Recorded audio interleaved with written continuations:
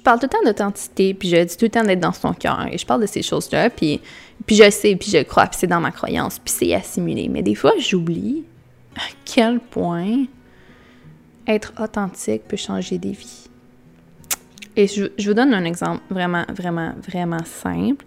J'étais allée en voyage récemment avec Pascal, et on est allé pour se ressourcer, reconnecter avec soi-même. Les deux, on était en grande, grande période de transition dans notre vie. On avait des gros changements à faire dans nos entreprises, et on voulait se reconnecter. Donc, on a décidé d'aller ensemble tout bonnement en République, là, vraiment simple, pour pas avoir de divertissement, pas aller visiter des nouvelles choses. On voulait vraiment être dans une place isolée, puis se connecter à la mer, puis se connecter avec nous-mêmes. Et tout au long de ce voyage-là, on a décidé d'être soi-même. Et on était très, très, très barrés en termes de... On parlait pas beaucoup aux gens, on était vraiment nous-mêmes, puis on faisait nos trucs, même que c'était borderline un peu arrogant, tellement qu'on voulait pas croiser le regard de personne. On était vraiment là sur un travail de nous-mêmes, tu sais. Et à la fin, quand le travail, on a vécu des grandes transformations, puis à la fin, on a décidé de s'ouvrir aux gens. Tu sais, on était comme, OK, ça fait déjà 5 jours qu'on est ici, on n'a pas parlé à personne, mais il faudrait peut-être s'ouvrir aux gens. Et on a décidé de s'ouvrir. Et moi, il y avait une... C'est très, très, très rare que je sois dans des environnements publics, à cause que j'ai un peu peur aussi. Ce que j'ai réalisé là-bas, c'est que j'ai un peu peur parce que je me ramasse tout le temps à ne jamais parler, parce que je me dis, je suis tout le temps en train de diminuer mon volume puis de qui je suis, parce que je sais que ça dérange. Je sais que ça dérange. J'ai de la difficulté de voir une personne qui chiale sur sa vie ou qui essaye, tente même pas de revenir à la maison, qui est en voyage, je disais, est-ce que c'est de la merde, j'ai peur de retourner chez nous. C'est sûr et certain que c'est plus fort que moi. Je vais dire, ben change ta vie, tu sais. Et je sais que ça blesse des gens, ou je sais que ça peut effronter des gens, puis mon but, c'est pas de provoquer des choses. Fait que souvent, je me ramasse à pas jaser puis à me fermer. Puis je m'étais promis en 2019 que j'allais jamais diminuer mon volume. Fait que, tu sais, j'étais comme en voyage, fait que je me disais, tant qu'à me mettre dans une conversation, il va falloir que je diminue mon volume, je vais juste pas me mettre dans une conversation. Et là, Pascal, je disais ça, je disais, hey, c'est un peu, pourquoi tu veux parler avec des gens? C'est pas que je veux parler avec des gens, c'est plus le fait qu'ici, il y a plein de gens qui sont ici pour des différentes raisons, et je pense pas que je suis là pour les mêmes raisons qu'eux, et c'est libre à eux, sauf que j'ai pas envie de diminuer mon volume. J'explique ma décision que j'ai prise, mon engagement que je me suis fait avec moi-même en 2019 de me respecter, de jamais diminuer mon volume, puis elle dit, mais Rox, fais juste être toi-même. Dis-le pour voir, regarde à quel point ça peut avoir un impact dans la vie des gens, vraiment être toi-même. Freine-toi pas, puis si tu vois que ça a un mauvais effet, elle dit, ça me dérange pas, on va rester ensemble, puis tu sais, elle dit, on a passé 5 jours, on n'est pas obligé de parler avec tout le monde non plus, tu sais. Fait que je dis, OK, c'est cool, t'as raison, tu sais, voyons, dans le fond, t'es dans mes stupides rocks, vas-y, pourquoi t'aurais peur de cette façon-là?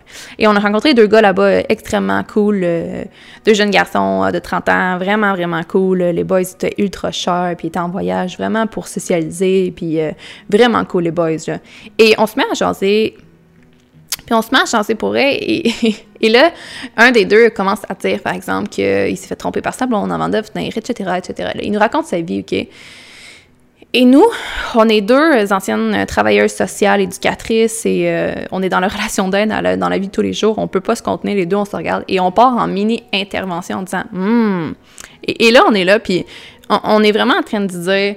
Ben écoute, il y a sûrement des trucs derrière ça, tu sais, ta colère en ce moment, puis tu sais, en même temps, cette femme-là t'a fait le plus beau cadeau, c'était sûrement pas la personne avec qui t'allais passer ta vie, si elle a réagi comme ça, il devait avoir des trucs, il nous expliquait à quel point il était en colère, puis cette frustration-là, elle vient d'une blessure, puis t'as sûrement une blessure de trahison, et on fait vraiment le typique, la conversation que j'aurais eue avec mes clientes, puis avec ma communauté, qui m'acceptent déjà comme je suis, et c'est juste de prendre pour acquis qu'on m'accepte déjà, tu sais, on m'accepte comme je suis, et j'ai décidé de le faire, et on lui parlait vraiment comme si on était, et l'autre à côté, il nous regardait, ah, wow, ok, puis il nous écoutait derrière ça, puis on a commencé à parler, on a parlé pendant 4 heures. On a passé les 2 autres journées à, quand on se croisait sur le resort, on jasait, puis c'était devenu un running gag de « Hey, ça vient d'une blessure. Oh, puis d'avoir une petite blessure derrière ça. » Et c'est devenu vraiment cool. Puis, bref, le petit train va loin, on commence à jaser, on a vraiment beaucoup de fun, on retourne dans l'aéroport, et on repart, moi et Pascal.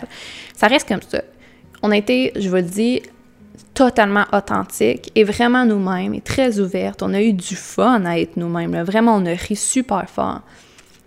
Non seulement moi, j'ai réalisé à quel point c'était très puissant d'être soi-même, puis je pouvais avoir vraiment beaucoup de fun en étant moi-même, puis en étant super assumée, mais pas juste ça. On a reçu un message des gars, quand on est revenu, ou qui nous ont fait un message de groupe sur Facebook, et ils nous ont dit « Tiens, filles, on veut juste vous dire, je sais qu'on s'est rencontrés, puis on s'est parlé à peine 6 heures dans toute la semaine, mais j'ai l'impression qu'on s'est connus pour une vie, puis vous avez changé ma vie pour le restant de ma vie, tu sais. » Et c'est là que ça a été super puissant de se dire, être soi-même peut changer des vies. On a juste été nous-mêmes, puis on les a aidés à éclairer leur façon de voir les choses, ou d'appréhender la vie, ou d'appréhender le retour au Québec. Et Et ce message-là, autant qu'il est simple et qu'on le reçoit toujours, ce message-là a été une confirmation et un signe en disant on peut toujours se permettre d'être soi-même. On peut toujours se permettre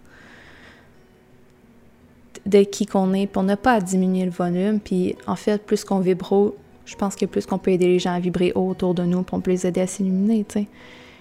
Et je sais pas si ça résonne en vous, je sais pas si en ce moment vous êtes en train de diminuer votre volume juste pour pas faire trop de bruit ou juste pour pas trop déranger les gens. J'étais beaucoup comme ça et j'avais réalisé ça il y a quelques mois, puis j'avais décidé de prendre cette décision-là, mais j'avais peur d'aller dans des endroits publics par peur de me trahir dans mon engagement de pas diminuer mon volume, tu sais.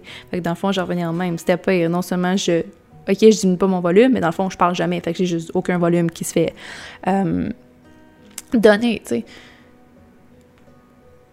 Fait que le but, c'est vraiment juste de vous dire own it, assumez-vous, n'ayez jamais peur d'être vous-même. Vous avez aucune idée à quel point être vous-même, vous pouvez faire de la lumière dans la vie des gens autour de vous.